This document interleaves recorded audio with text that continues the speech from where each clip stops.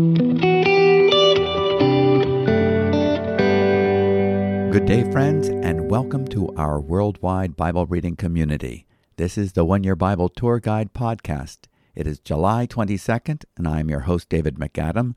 It is a joy to be able to share this time with you, and I know that it will be time well spent as we are reading from the book that changed your world, and it contains a message that can change your life. Our hope is that you will be encouraged with the knowledge of God's grace and truth, which comes to the fore and is fully personified in Jesus Christ, the Word of God. We are reading from the Old and New Testaments each day, and we have the promise that we can profit by it. For all Scripture is inspired by God and profitable for teaching, for reproof, for correction, for training in righteousness, so that the man or woman of God may be adequate, equipped for every good work. 2 Timothy chapter 3, verses 16 and 17. 2 Chronicles chapter 6, verse 12 is where we pick up the narrative today. Solomon's temple in Jerusalem has been completed, and now it is being dedicated. So we start in the Old Testament book of 2 Chronicles, chapter 6, verse 12. Solomon's prayer of dedication. Then Solomon stood before the altar of the Lord in the presence of all the assembly of Israel and spread out his hands. Solomon had made a bronze platform, 5 cubits long, 5 cubits wide, and 3 cubits high, and had it set in the court, and he stood on it.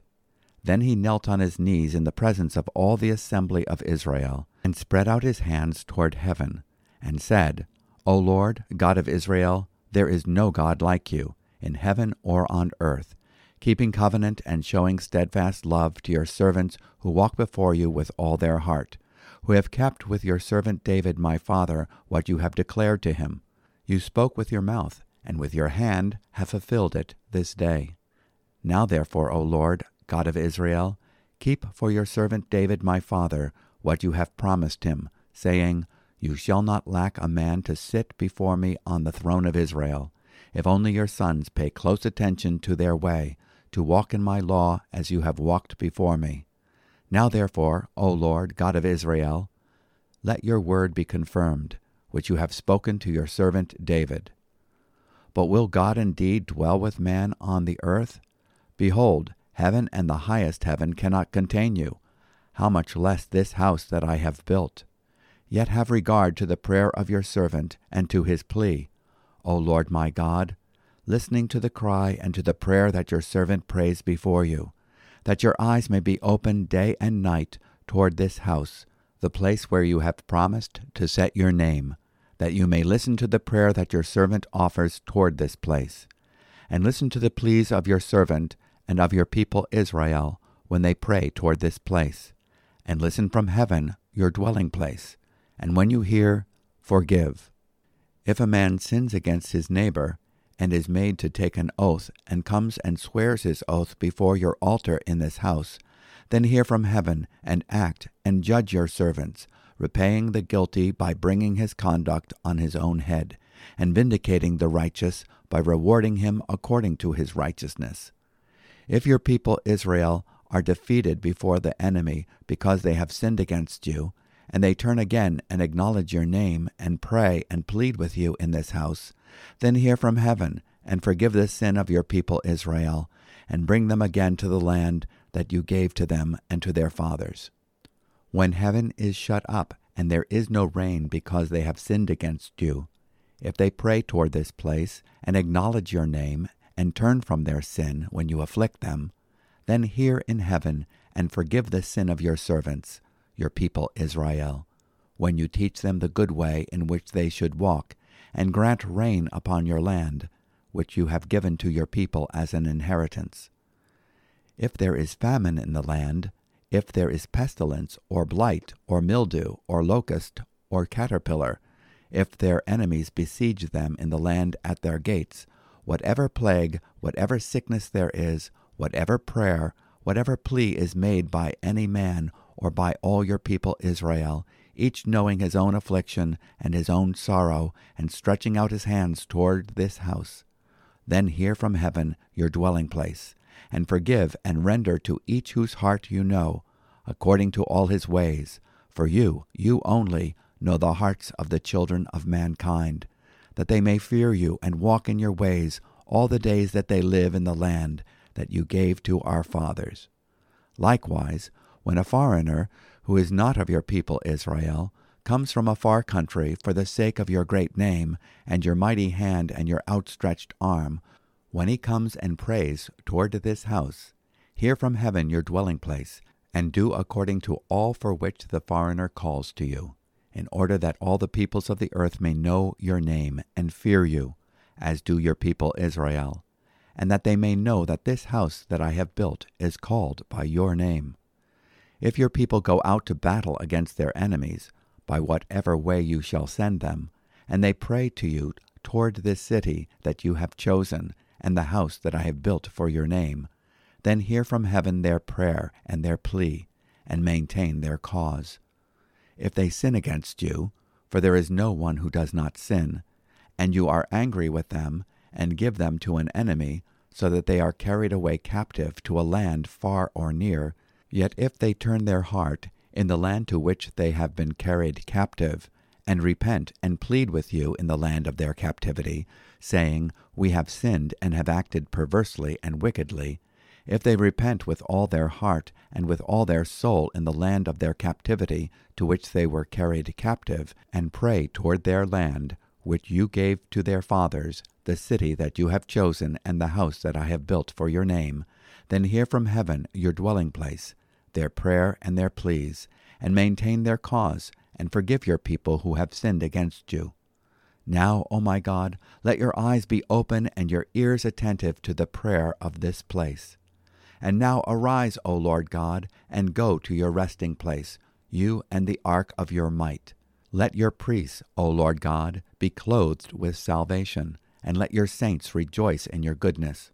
O Lord God, do not turn away the face of your anointed one. Remember your steadfast love for David your servant. Chapter 7. Fire from Heaven. As soon as Solomon finished his prayer, fire came down from heaven and consumed the burnt offering and the sacrifices, and the glory of the Lord filled the temple. And the priests could not enter the house of the Lord, because the glory of the Lord filled the Lord's house. When all the people of Israel saw the fire come down and the glory of the Lord on the temple, they bowed down with their faces to the ground on the pavement, and worshipped and gave thanks to the Lord, saying, For he is good, for his steadfast love endures forever. Then the king and all the people offered sacrifice before the Lord. King Solomon offered as a sacrifice 22,000 oxen and 120,000 sheep. So the king and all the people dedicated the house of God. The priests stood at their posts, the Levites also, with the instruments for music to the Lord that King David had made for giving thanks to the Lord, for his steadfast love endures forever. Whenever David offered praise by their ministry, opposite them the priests sounded trumpets, and all Israel stood. And Solomon consecrated the middle of the court that was before the house of the Lord, for there he offered the burnt offering and the fat of the peace offerings, because the bronze altar Solomon had made could not hold the burnt offering and the grain offering and the fat. At that time Solomon held the feast for 7 days, and all Israel with him, a very great assembly, from Lebo Hamath to the brook of Egypt. And on the 8th day they held a solemn assembly, for they had kept the dedication of the altar 7 days, and the feast 7 days.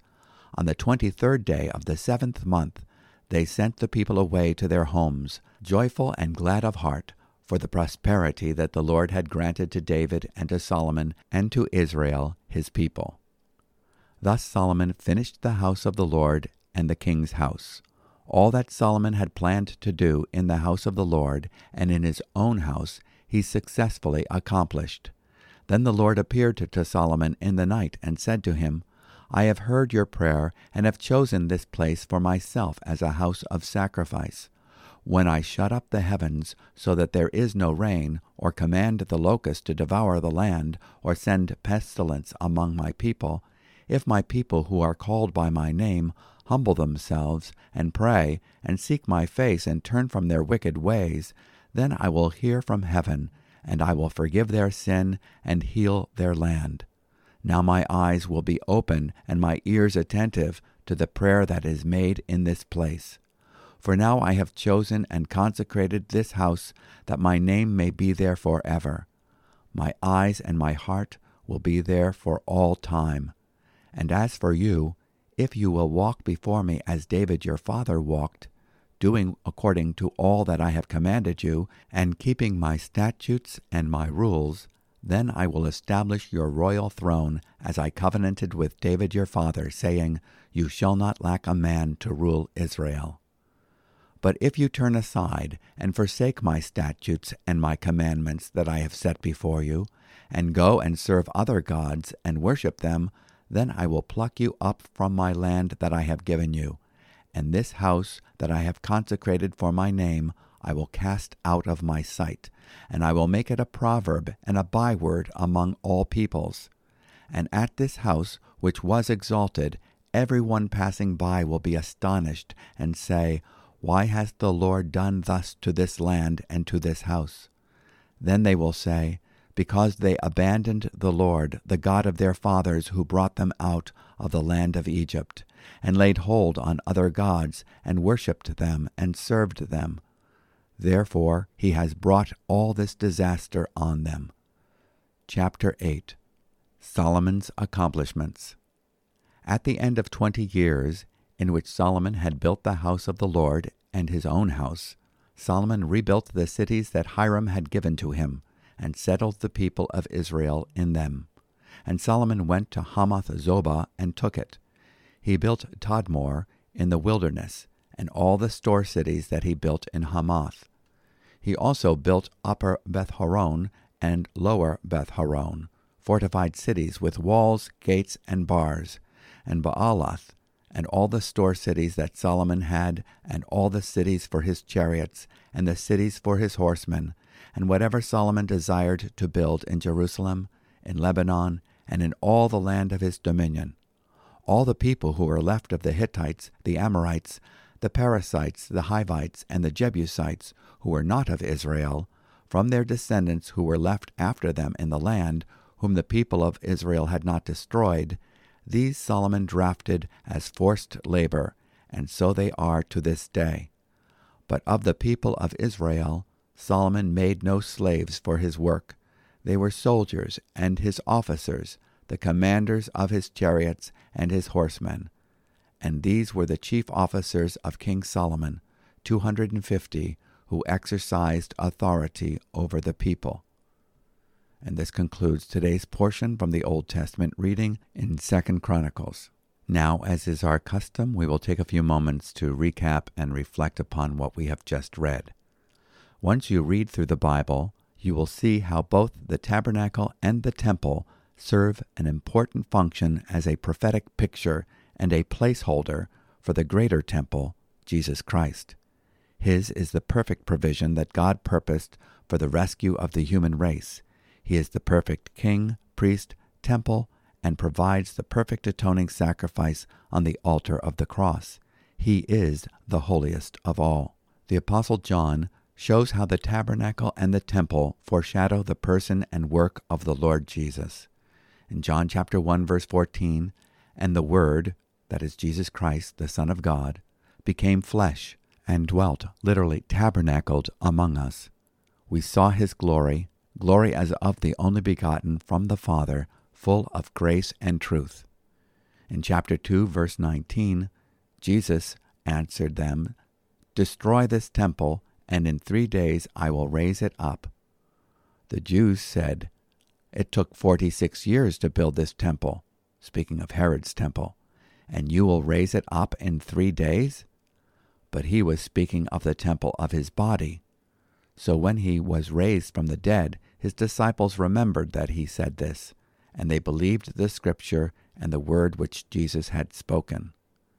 Years later, after Jesus ascended to heaven, John, while a prisoner in exile on the island of Patmos, is shown a vision of the future age of the eternal kingdom. I saw no temple in it, for the Lord God, the Almighty, and the Lamb are its temple. Revelation chapter 21, verse 22. Solomon, knowing that a building cannot contain God any more than the entire creation of heaven and earth can contain the one who created them, asked the question, "But will God indeed dwell with mankind on the earth?" 2 Chronicles chapter 6, verse 18. At the end of the Bible, that question is answered with a loud voice. "And I heard a loud voice from the throne saying, Behold, the tabernacle of God is among men, and he will dwell among them. And they shall be his people, and God himself will be among them." Revelation chapter 21, verse 3. The promise of God dwelling in the temple constructed by Solomon was conditional upon his obedience. Notice the ifs in this covenant. "As for you, if you walk before me as your father David walked, even to do according to all that I have commanded you, and will keep my statutes and my ordinances, then I will establish your royal throne, as I covenanted with your father David, saying, You shall not lack a man to be ruler in Israel. But if you turn away, and forsake my statutes and my commandments which I have set before you, and go and serve other gods and worship them, then I will uproot you from my land which I have given you, and this house which I have consecrated for my name. I will cast out of my sight, and I will make it a proverb and a byword among all peoples." 2 Chronicles chapter 7, verses 17 through 20. We often hear people quote 2 Chronicles 7, verse 14. "If my people who are called by my name humble themselves, and pray, and seek my face, and turn from their wicked ways, then I will hear from heaven, and will forgive their sin, and heal their land." In the historical context, it is a promise for the special covenant people of God, Israel. God promises that if they repent of their sin and return to faithfulness to the Lord and his commands, he will reverse the judgments of famine and barrenness that have come upon their land according to God's promises in Deuteronomy 28.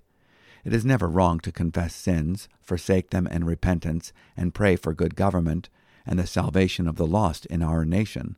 But this particular verse is given in the context of God's warnings to his covenant people of Israel when they are being disciplined by plagues. As we have already seen in reading 2 Kings, due to unfaithfulness to God's word, the kingdom is divided, and the northern kingdom of Israel is taken into captivity by the Assyrians, and the southern kingdom of Judah is taken into captivity to Babylon. The Lord also states that people observing the prophesied destruction of the temple will know the true cause. It was not due to the superiority of the Assyrians or Babylonians, but due to the sins of God's covenant people. And they will say, "Because they forsook the Lord, the God of their fathers, who brought them from the land of Egypt, and they adopted other gods and worshipped them and served them, therefore he has brought all this adversity on them." 2 Chronicles chapter 7, verse 22. There are many other prophetic pictures of Christ that encourage us in Solomon's prayer of dedication. The temple is a picture of the mediatorial role of Jesus Christ. God is holy and must correspond exclusively with what is holy. God is light, and in him is no darkness at all. He dwells in unapproachable light, whom no man has seen or can see. 1 Timothy chapter 6, verse 16. Jesus makes the invisible God visible, the inaccessible God accessible. He has protected us from being killed by the radiance of God's glory by offering himself as our shield, thus the dark cloud of 2 Chronicles chapter 6, verse 1. He has communicated divinity to us in a way that we can apprehend, veiled in human flesh. He is perfectly holy on our behalf. He perfectly corresponds to the name, that is the holy character of God. He stands in for us, the guilty sinners, atoning for our sins with the sacrifice of himself, now representing us as the Lord our righteousness. This helps us understand the value of praying in Jesus' name. Notice in Solomon's dedication prayer that he refers to prayers being answered on the meritorious ground of this house, this place, your dwelling place, and the place of which you have said you would put your name. Read this being mindful that Jesus is that place, and we who believe are positioned in him, and thereby favored of God. 2 Chronicles chapter 6, verse 20 and 21. That your eye may be open toward this house day and night, toward the place of which you have said that you would put your name there, to listen to the prayer which your servant shall pray toward this place. Listen to the supplications of your servant and of your people Israel, when they pray toward this place. Hear from your dwelling place, from heaven, hear and forgive. Let this give you confidence, Christian, in Christ one, that God hears your prayer when you are praying in Jesus' name, with your faith rightly directed toward this place, that is, the merits of your perfect mediator, Jesus Christ. For there is one God, and one mediator also between God and men, the man Christ Jesus. In 1 Timothy chapter 2, verse 5. Solomon had a false hope that he would be able to provide a place for God to dwell forever. We all tend to overestimate our ability to keep our promises, and we underestimate the deceitfulness of our own hearts. Solomon would soon be practicing idol worship, and the kingdom would suffer for it, even as it already was suffering from David's sin. God is faithful to his part of the Davidic covenant, but it was not to be David's son Solomon who would build a temple where God's presence would dwell forever, but another son of David, Jesus of Nazareth, who would both be that temple and the builder of it. He would build his community of redeemed to become a corporate temple of the Holy Spirit, which becomes his eternal dwelling place. After Solomon completes his prayer, once again the glory cloud fills the temple of God so that the priests could not perform their services, in 2 Chronicles chapter 5, verses 13 through 14, and chapter 7, verses 1 and 2. This prophetically pictures that when the glory of God comes in Christ, the fulfillment of all that the temple services require of a perfect mediatorial sacrifice, there is no more need for the temple services. It is finished. John chapter 19, verse 30. After this, the fire comes down from heaven to consume the sacrifices on the altar. It is God who starts the fire that was to burn continually under the altar of the burnt offering. 2 Chronicles chapter 7, verse 1, Leviticus chapter 6, verses 8 through 13. You may remember that God also sent a fire to inaugurate the services of the brazen altar in the tabernacle. Leviticus chapter 9, verses 22 to 24. This perpetual fire is a symbol of God's holy presence. He is an all-consuming fire. In Hebrews chapter 12, verse 29. He is a purifying fire. Only He can make something holy. Now let's go to our next stop on our Bible reading tour, the Apostle Paul's epistle in the New Testament to the church at Rome, the book of Romans, chapter 7, beginning with verse 14. And we will read through to chapter 8, verse 8. Romans 7, verse 14. For we know that the law is spiritual, but I am of the flesh, sold under sin. For I do not understand my own actions. For I do not do what I want, but I do the very thing I hate. Now if I do what I do not want, I agree with the law that it is good. So now it is no longer I who do it, but sin that dwells within me. For I know that nothing good dwells in me, that is, in my flesh.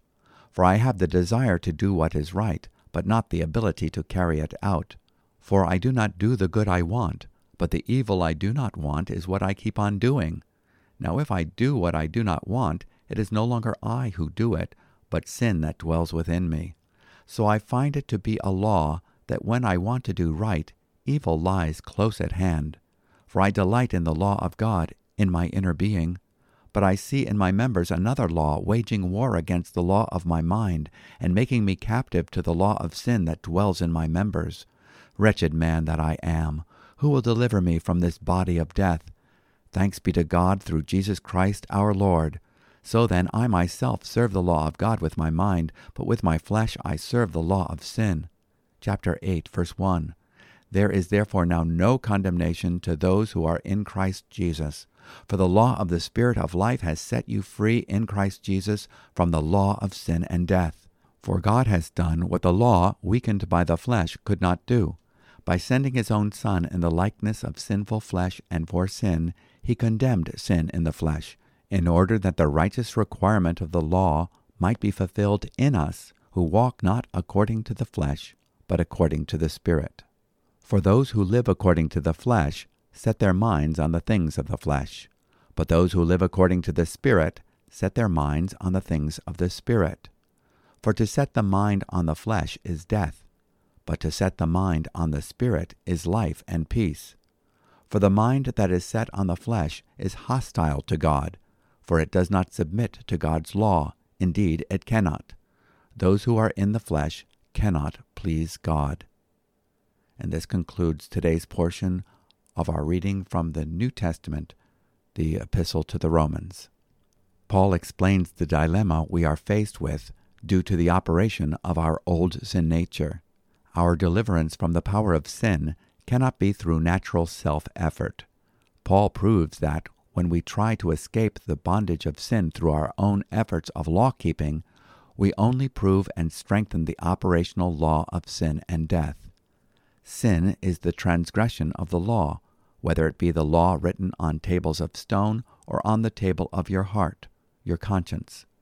Death speaks of the absence of life.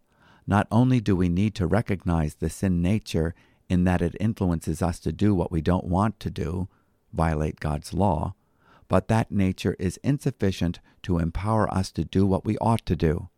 Thus we have two operating principles, or laws, the law of sin and the law of death. These are two aspects of the principle of sin at work within the human being. Romans chapter 7, verse 21. Paul clarifies our need for Christ's life for sanctification as well as justification. The law of sin. Romans chapter 7, verse 15b. I am doing the very thing I hate. Sin, transgressing the law. Romans chapter 7, verse 16. But if I do the very thing I do not want to do, that is, sin, transgressing the law, I agree with the law, confessing that the law is good. And Romans 7:19b, I practice the very evil that I do not want. Sin is transgressing the law. So we see the law of sin. Now notice the law of death. In verse 15a, I am not practicing what I would like to do. Death, that is lacking sufficient life. Romans 7, verse 19a, for the good that I want, I do not do. That is death, lacking the power of a sufficient life. Romans chapter 7, verse 18, for I know that nothing good dwells in me, that is in my flesh. For the willing is present in me, but the doing of the good is not. Speaking of death, lacking the power of a sufficient life. Romans 7:19a, for the good that I want, I do not do. Again, speaking of death, lacking the power of a sufficient life. But I practice the very evil that I do not want. Having diagnosed the problem that these two principles are at work in us, the law of sin and the law of death, Paul is able to show that the way of deliverance is not through law-keeping in the energy of the flesh, but through the operation of a greater law, the law of the Spirit of life in Christ Jesus. The operation of Christ's indwelling life through the Holy Spirit enables us to be delivered from the downward pull of the law of sin and death, just as the law of aerodynamics enables an aircraft to transcend the downward pull of the law of gravity. Romans chapter 8, verses 1 through 4. Therefore there is now no condemnation for those who are in Christ Jesus. That is the justification of Christ's work for us on the cross. For the law of the Spirit of life in Christ Jesus has set you free from the law of sin and death. That speaks of the power of Christ's life in us for sanctification through the Holy Spirit. For what the law could not do, that is, make us right with God and deliver us from the power of sin, weak as it was through the flesh, God did, sending his own Son in the likeness of sinful flesh, and as an offering for sin, he condemned sin in the flesh, freeing us from sin's penalty, so that the requirement of the law might be fulfilled in us. That's sanctification, holiness, who do not walk according to the flesh, but according to the Spirit. We will continue to read this wonderful chapter on the work of the Holy Spirit in the believer in Romans chapter 8 tomorrow. The Holy Spirit is mentioned more times in this chapter than any other, 24 times. Now let's go to the Bible's songbook, the book of Psalms. We are reading Psalm 18, verses 1 through 15. The Lord is my rock and my fortress. To the choirmaster, a psalm of David, the servant of the Lord, who addressed the words of this song to the Lord on the day when the Lord delivered him from the hands of all his enemies and from the hand of Saul, he said, Psalm 18, verse 1, I love you, O Lord, my strength. The Lord is my rock and my fortress and my deliverer, my God, my rock in whom I take refuge, my shield and the horn of my salvation, my stronghold. I call upon the Lord who is worthy to be praised, and I am saved from my enemies. The cords of death encompassed me, the torrents of destruction assailed me, the cords of Sheol entangled me, the snares of death confronted me. In my distress I called upon the Lord, to my God I cried for help. From his temple he heard my voice, and my cry to him reached his ears. Then the earth reeled and rocked.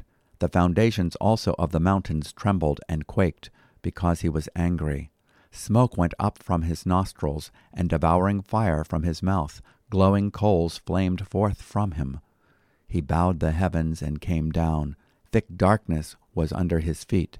He rode on a cherub and flew. He came swiftly on the wings of the wind. He made darkness his covering, his canopy around him, thick clouds dark with water. Out of the brightness before him, hailstones and coals of fire broke through his clouds. The Lord also thundered in the heavens, and the Most High uttered his voice, hailstones and coals of fire. And he sent out his arrows and scattered them. He flashed forth lightnings and routed them. Then the channels of the sea were seen, and the foundations of the world were laid bare, at your rebuke, O Lord, at the blast of the breath of your nostrils. We will be spending 3 days reading and meditating upon this psalm. It starts with the psalmist professing his love for the Lord. Have you told the Lord that you love him today? Remember, Jesus said, If you love me, keep my commandments. John chapter 14, verse 15. If you love me, feed my sheep. John chapter 21, verse 17. If you love him, love what he loves and hate what he hates. In 1 Peter chapter 1, verse 8, And though you have not seen him, you love him. And though you do not see him now, but believe in him, you greatly rejoice with joy inexpressible and full of glory. Notice that the psalmist knows that the Lord is the source of his strength in verse 1, his security in verse 2, his deliverance in verses 2 through 6.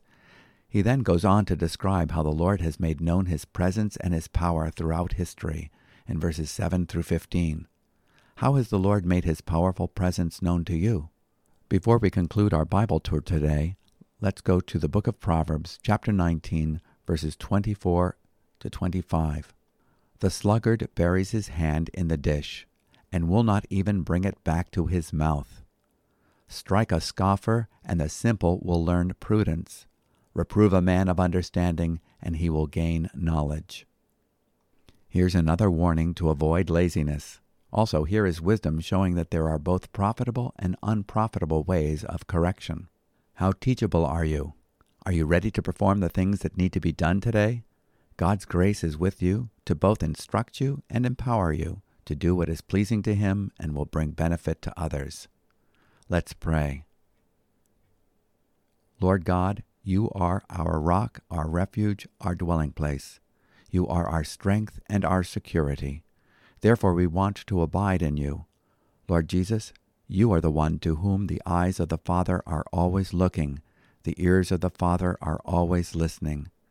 We are grateful that we can ask whatever we choose according to your will, and the Father hears us because we are hid with you, identified with you, and have access to the Father and a standing before him because you have given us a place.